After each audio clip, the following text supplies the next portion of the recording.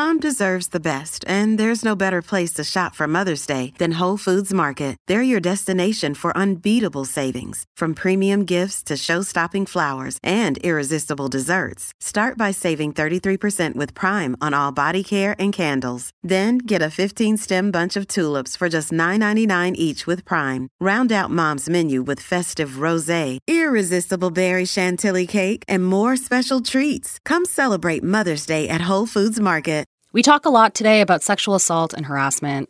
I know a lot of things are about that, but this episode is too, so listen with care.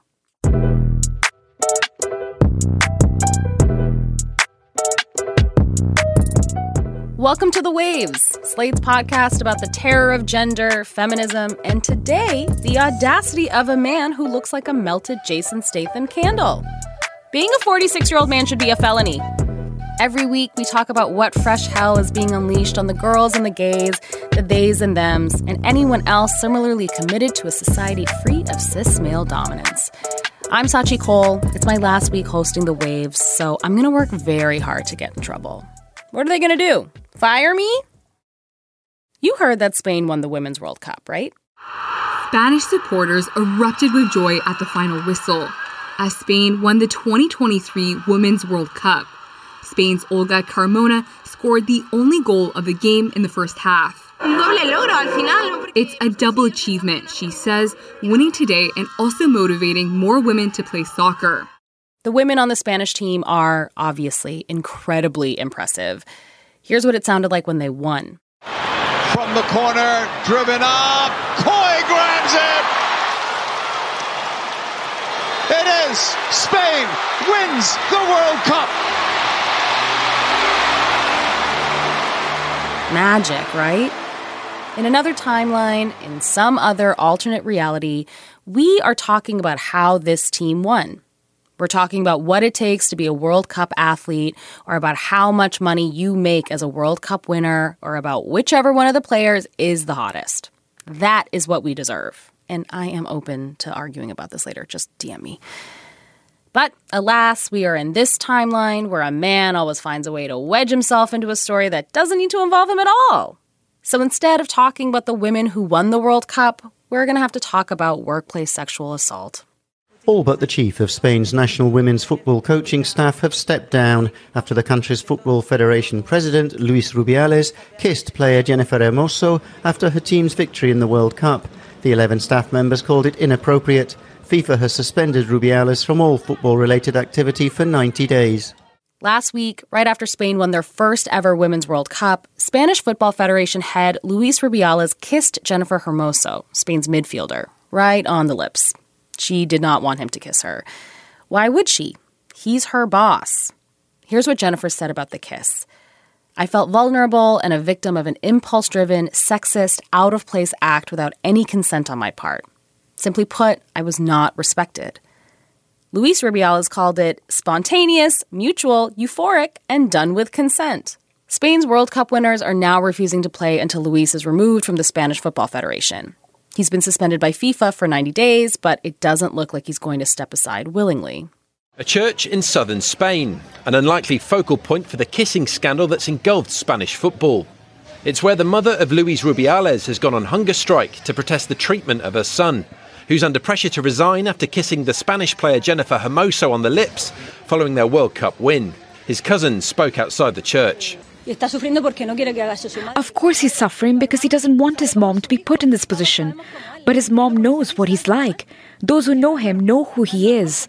This type of media reaction is not normal. He's not a harasser. What is not normal is that this girl did what she did.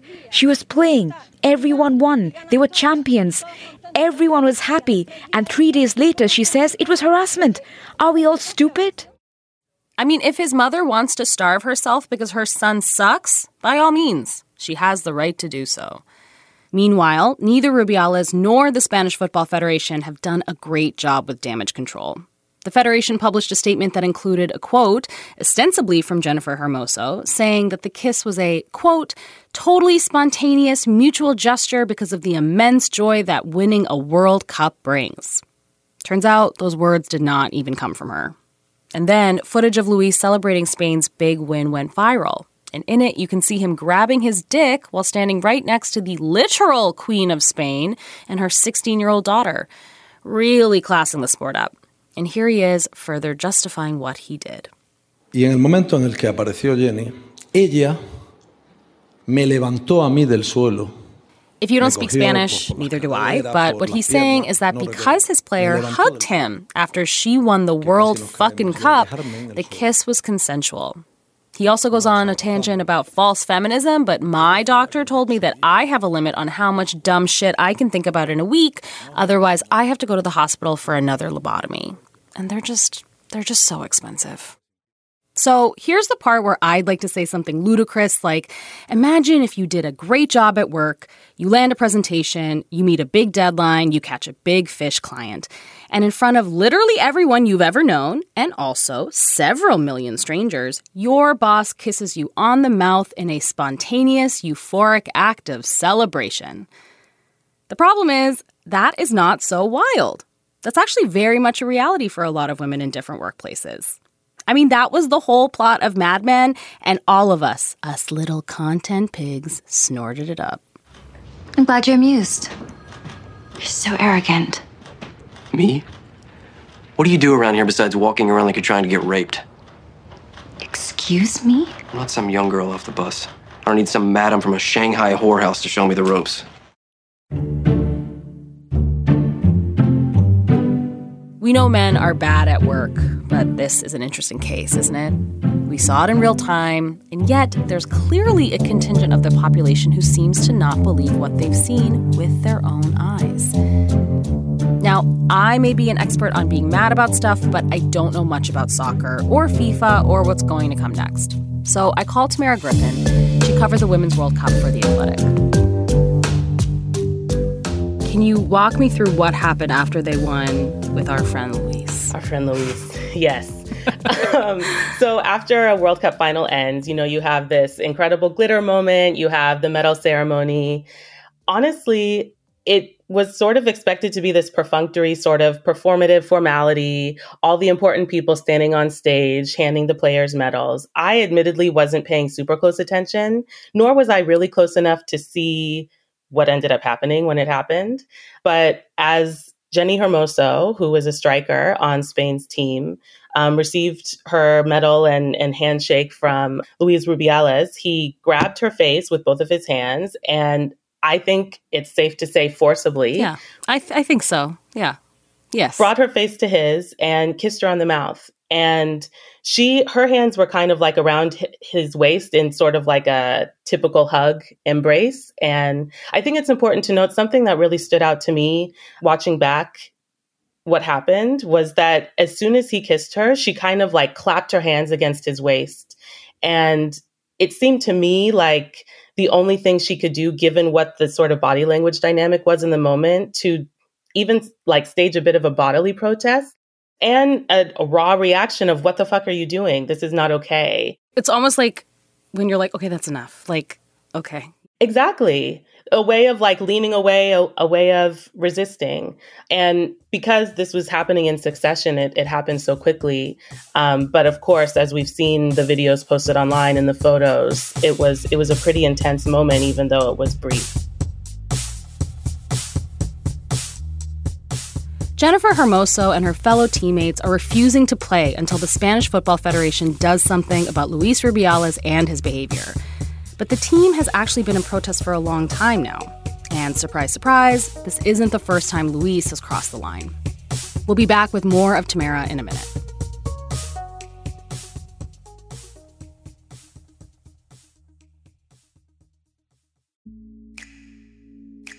Hey, Waves listeners, if you're loving the show and want to hear more, subscribe to our feed. New episodes come out every Thursday morning.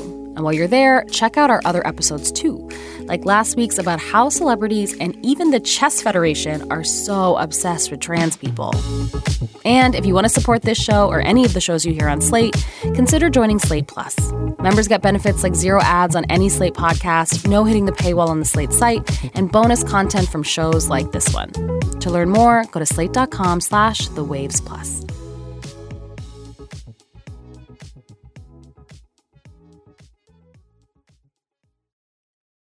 Another day is here, and you're ready for it. What to wear? Check. Breakfast, lunch, and dinner? Check.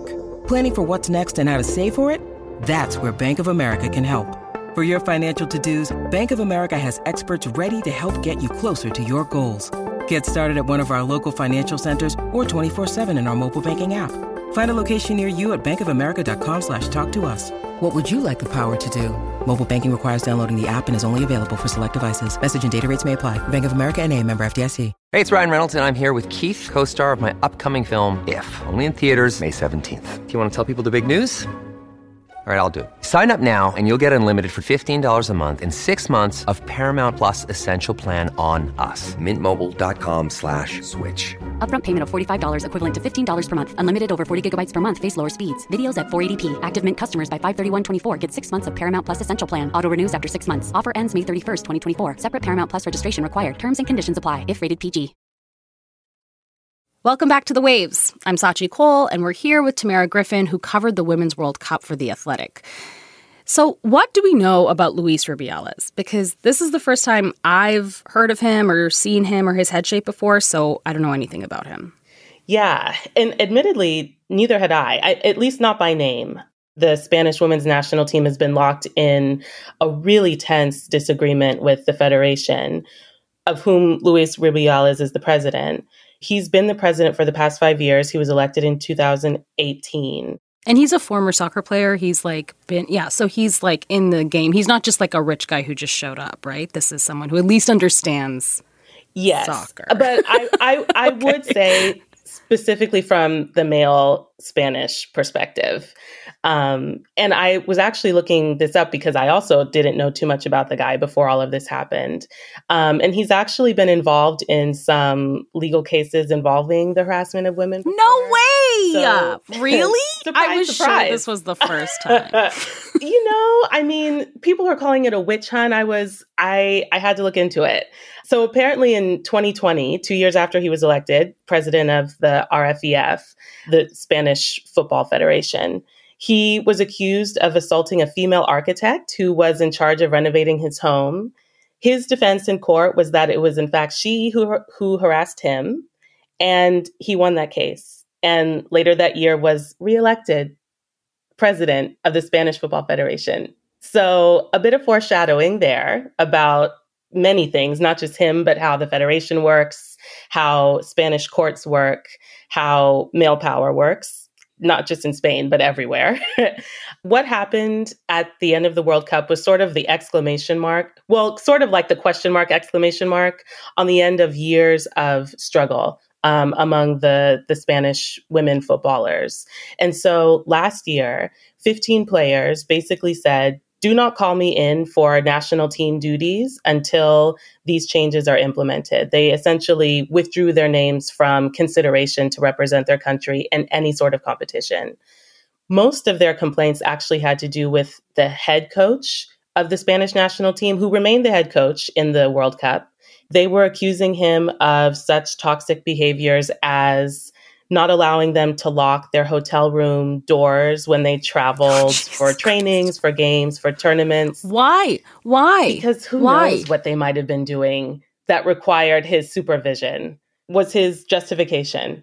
So this total lack of autonomy, lack of agency was obviously toxic.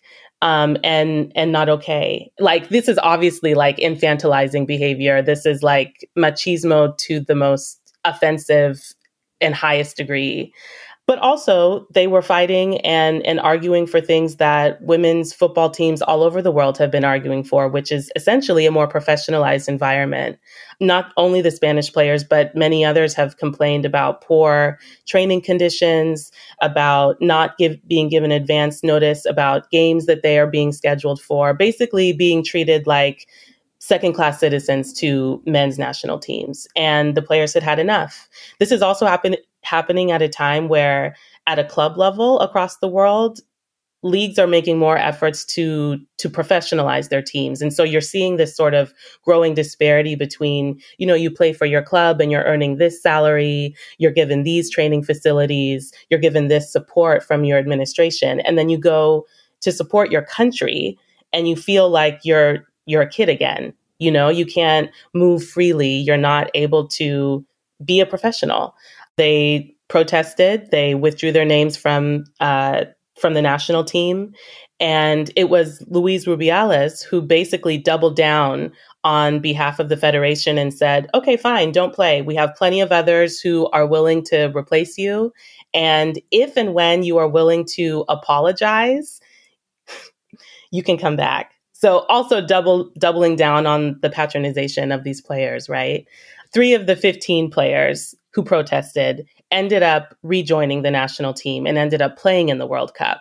So going into this tournament, there were already some internal rifts among the team.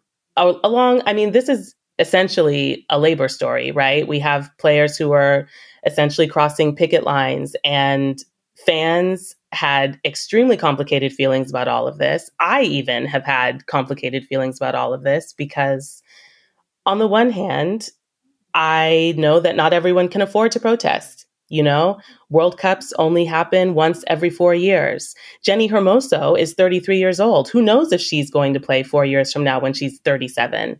Who knows if she's going to play next year at the Olympics? I suspect that she will. But not everyone can afford to miss the opportunity that a World Cup provides.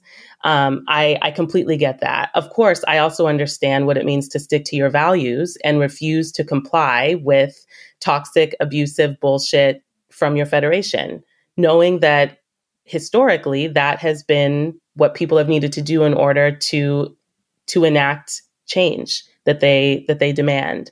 And so Luis Rubiales was sort of at the top of this and was the first when these 15 players protested to express his support for the coach. And again, to sort of double down in the arrogance of demanding that these players apologize for expressing themselves and for sticking by their values before being invited back into the team. So even before this forceful kiss happened, before this active assault happened, he was very much clear in his stance as a man at the top of one of the most powerful national football federations in the world, and how he felt about the women who played for him.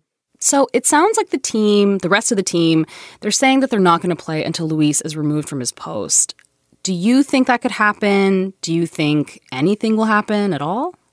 I do. So there have been some incremental pushbacks. FIFA has suspended him from his position.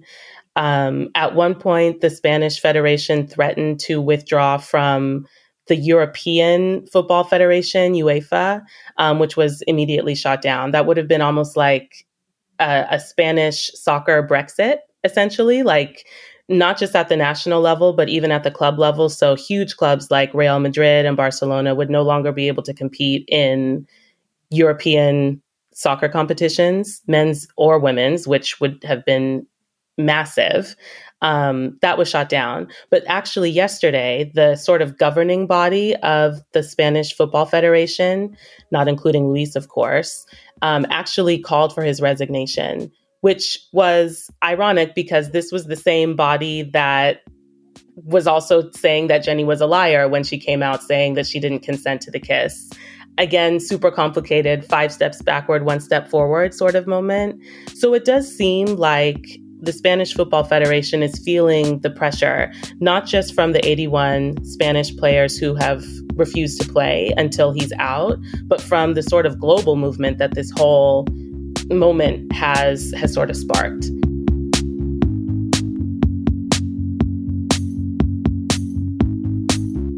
Okay, we're going to take a break here, but if you want to hear more from Tamara and myself on another topic, you should 1, be or become a Slate Plus member, and 2, stick around until after the show to hear us talk about how players express themselves outside of their uniforms.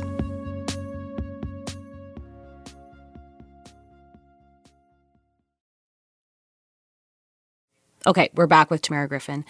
Tamara, everything is sexist. I know this. But how sexist is women's soccer? How sexist is the Spanish women's soccer team? How would you quantify this? So I would say moderately to extremely sexist.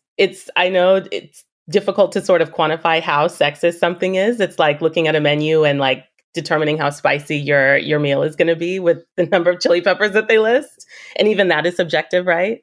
I would say across women's soccer globally, we are in a moment where players are very much aware of the disparities that they face between them and the men. That part isn't new, but what is new is that they're actually doing something about it. So Spain is far from the only team that was having issues with either their head coach or their federation, even in this World Cup. And there was actually one moment in particular that stands out to me leading up to the final. Spain had played Zambia and thrashed them. They won like 5-0. The Zambian players had just lost their last game 5-0. So they were sort of in shambles at the end of the game. On top of that, Zambia was also dealing with an abusive and toxic, allegedly, head coach who they had accused of coercing them with sex in order to earn spots on the national team, who, after they got knocked out of the tournament, a player anonymously accused this coach of like rubbing her breast during training or something like that. And so after Zambia lost this game, a lot of the players were just like inconsolable, weeping on the field, like heaving sobs. And the Spanish players went and consoled them. They picked them up off the ground. They hugged them. They like held their faces up. And it was both a moment that on the surface looked like this, beautiful display of sportsmanship. But for people who were aware of what both of these teams were dealing with, you couldn't help but also wonder if this was also a moment of solidarity, because even though Spain was clearly the dominant team between those two on the field, at the end of the day, this is a case of two teams from two different continents who were dealing with coaches who are abusing them and federations who are ignoring their cries for help and their demands for change. And it was such a layered moment that I think really encapsulates what underscored this World Cup. Yes, these players are competing against each other. Yes, there can only be one winner.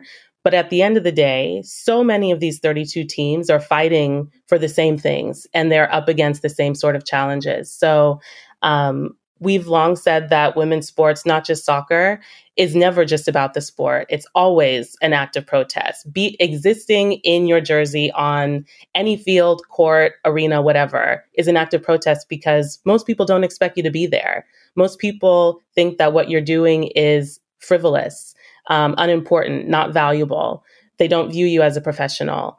And that alone unites players across sports, across nations. And this, I think, was the first World Cup where so many of those battles were at the forefront. So many of those battles were public. So many of those battles were being asked about by players and coaches in press conferences. And I think that, coupled with how massive it was, how publicized, how many records were broken in terms of attendance for fans in the stadiums, for broadcast records being broken. I hope that those two things coupled with each other will provide these teams and these players the sort of platforms they need to continue fighting for change, even though the tournament's over. I wanted to ask you a little bit about like the power dynamic between someone like Jennifer and then Luis.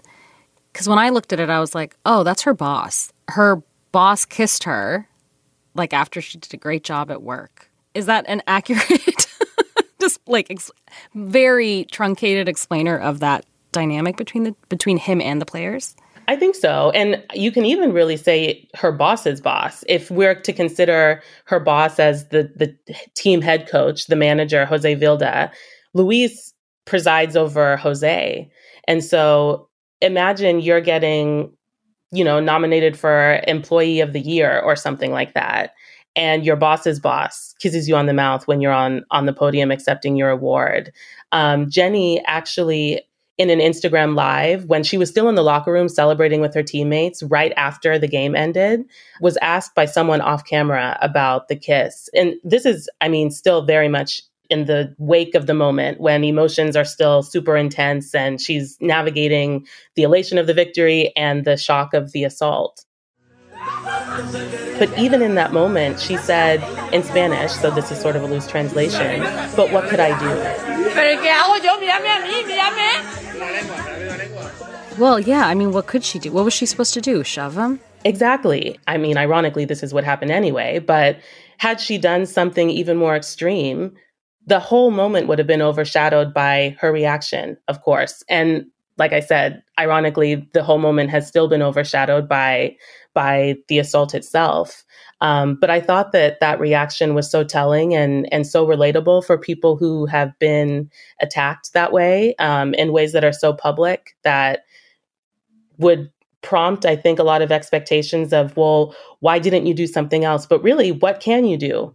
What can you do except take it? And a lot of, I can't imagine what went through her mind in the moment.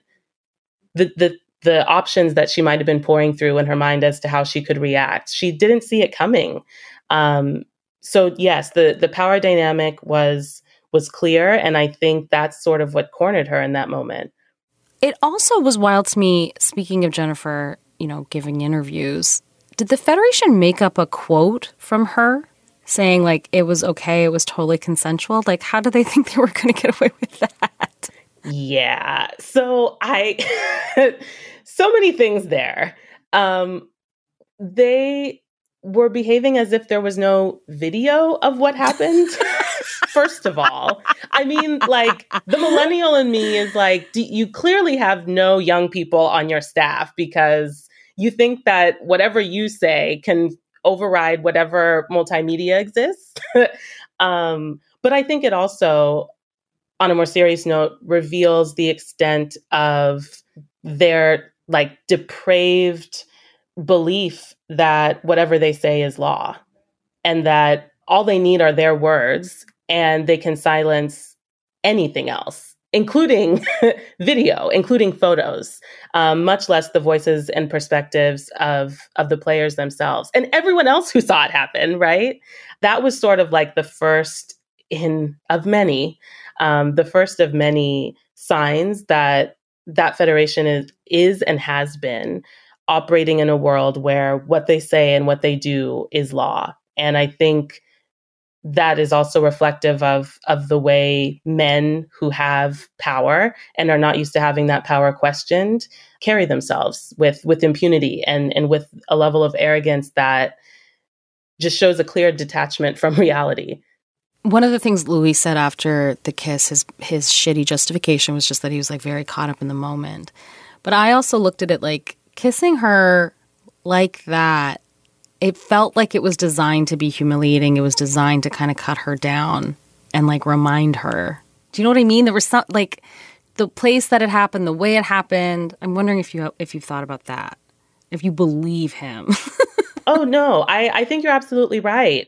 When he kissed her, it reminded me of so many times that I have either personally experienced or witnessed what happens when a man is so threatened by a woman, whether it is, feeling threatened by her success, feeling threatened by her power, her agency, the support that she might be receiving for whatever the reason, that he resorts to the most violent, the most misogynistic, calculated means to claim back the power that he feels himself losing in that moment. A way of turning the attention back to him, a way of chopping her down, a way of silencing her, making her feel small. That's what that said to me. It reminded me of the moment when Quinta Brunson was accepting her Emmy Award for Abbott Elementary, and Jimmy Kimmel went and laid down in the middle of the stage, interrupting her moment. Jimmy, wake up, I won! Jimmy? Okay, hold my phone.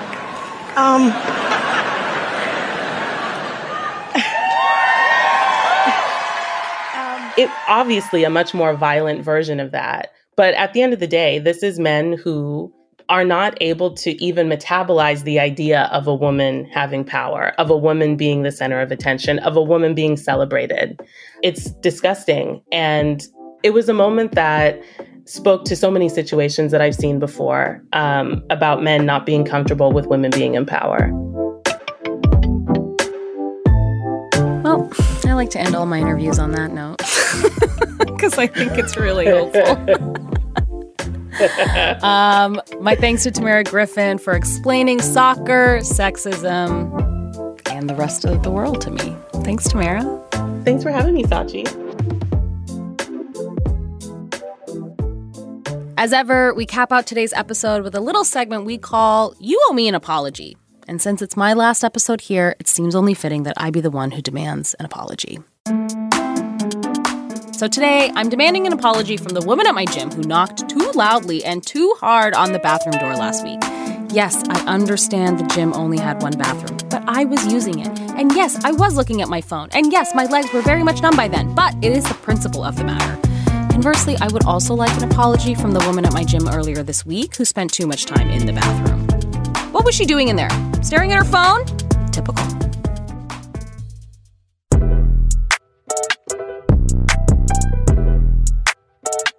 That's our show this week. I'm Sachi Cole. I'm your host, and I wrote and executive produced this episode. The Waves is produced by Shayna Roth. Daisy Rosario is our senior supervising producer. Alicia Montgomery is Slate's vice president of audio. We'd love to hear from you. Email us at thewaves@slate.com or find me on a plethora of social media platforms at SCAACHI. We want to hear your thoughts, your hopes, your dreams. Please direct any complaints or criticisms to that relative you have who got too into crypto. I'm sure he's a great listener. The Waves will be back next week with Kat Chow. In the meantime, don't let the man keep you down.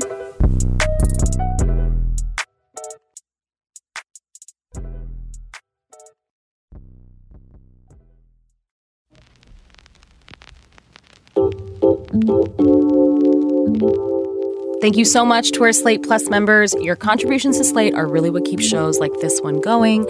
And since you are an oh-so-loyal member, you get this weekly bonus segment. So today we're talking about sports and fashion on and off the pitch with Tamara Griffin. Hi, Tamara. Hi, Sachi.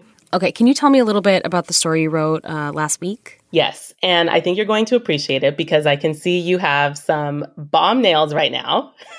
Aren't they fun? They are amazing. Thanks. I've been noticing them all show. So sports is all about uniformity, team sports especially. And I was really fascinated by the ways in which players continue to express themselves and their individuality and communicated their values given the constraints of a team uniform when they're in competition, and how that combined with this sort of global platform like a World Cup provides, gives them the opportunity to announce themselves to the world and state their values. So I wrote a story about a player from New Zealand. Her name's Ali Riley. She plays professionally in Los Angeles. And going into the World Cup, she, as a co-captain of New Zealand's national team, learned with the rest of us that FIFA was not going to allow captains to wear a rainbow-colored armband, which is sort of like the signifier of a captain when they play soccer. They wear this like elastic armband around their bicep.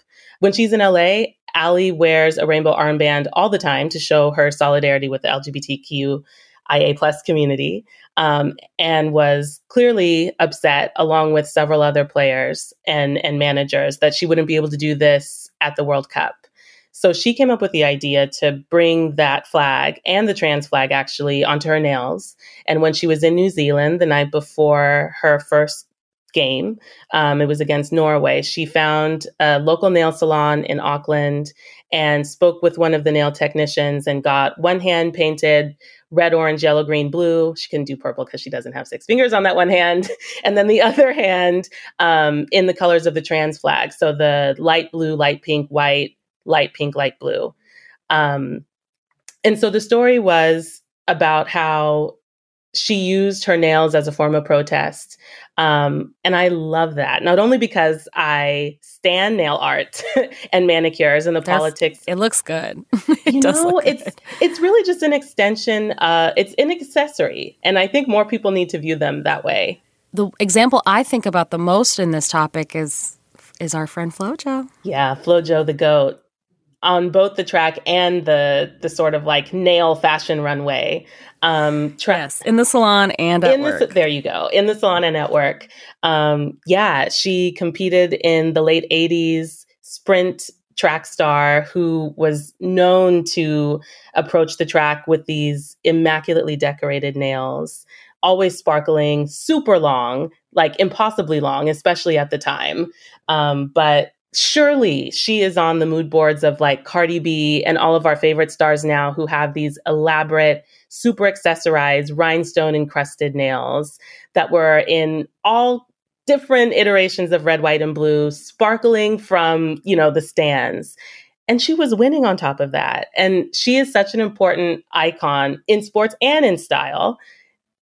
And at the intersection of those two things, because I think traditionally, people didn't believe that those two things could coexist. And FloJo showed us that it was possible. So how do you think people now respond to that kind of like the fashion angle? Do you think, obviously there's lots of people who like it, but I'm sure there's lots of people who are just sort of needlessly shitty about it. Anytime a woman does anything, right? That was just some of our Slate Plus segment. If you want to hear the whole thing, go to slate.com/thewavesplus to become a Slate Plus member today. Slate.com/thewavesplus. This is the story of the one. As a maintenance engineer, he hears things differently. To the untrained ear, everything on his shop floor might sound fine, but he can hear gears grinding or a belt slipping. So he steps in to fix the problem at hand before it gets out of hand. And he knows Grainger's got the right product he needs to get the job done, which is music to his ears. Call, click Grainger.com, or just stop by. Grainger, for the ones who get it done.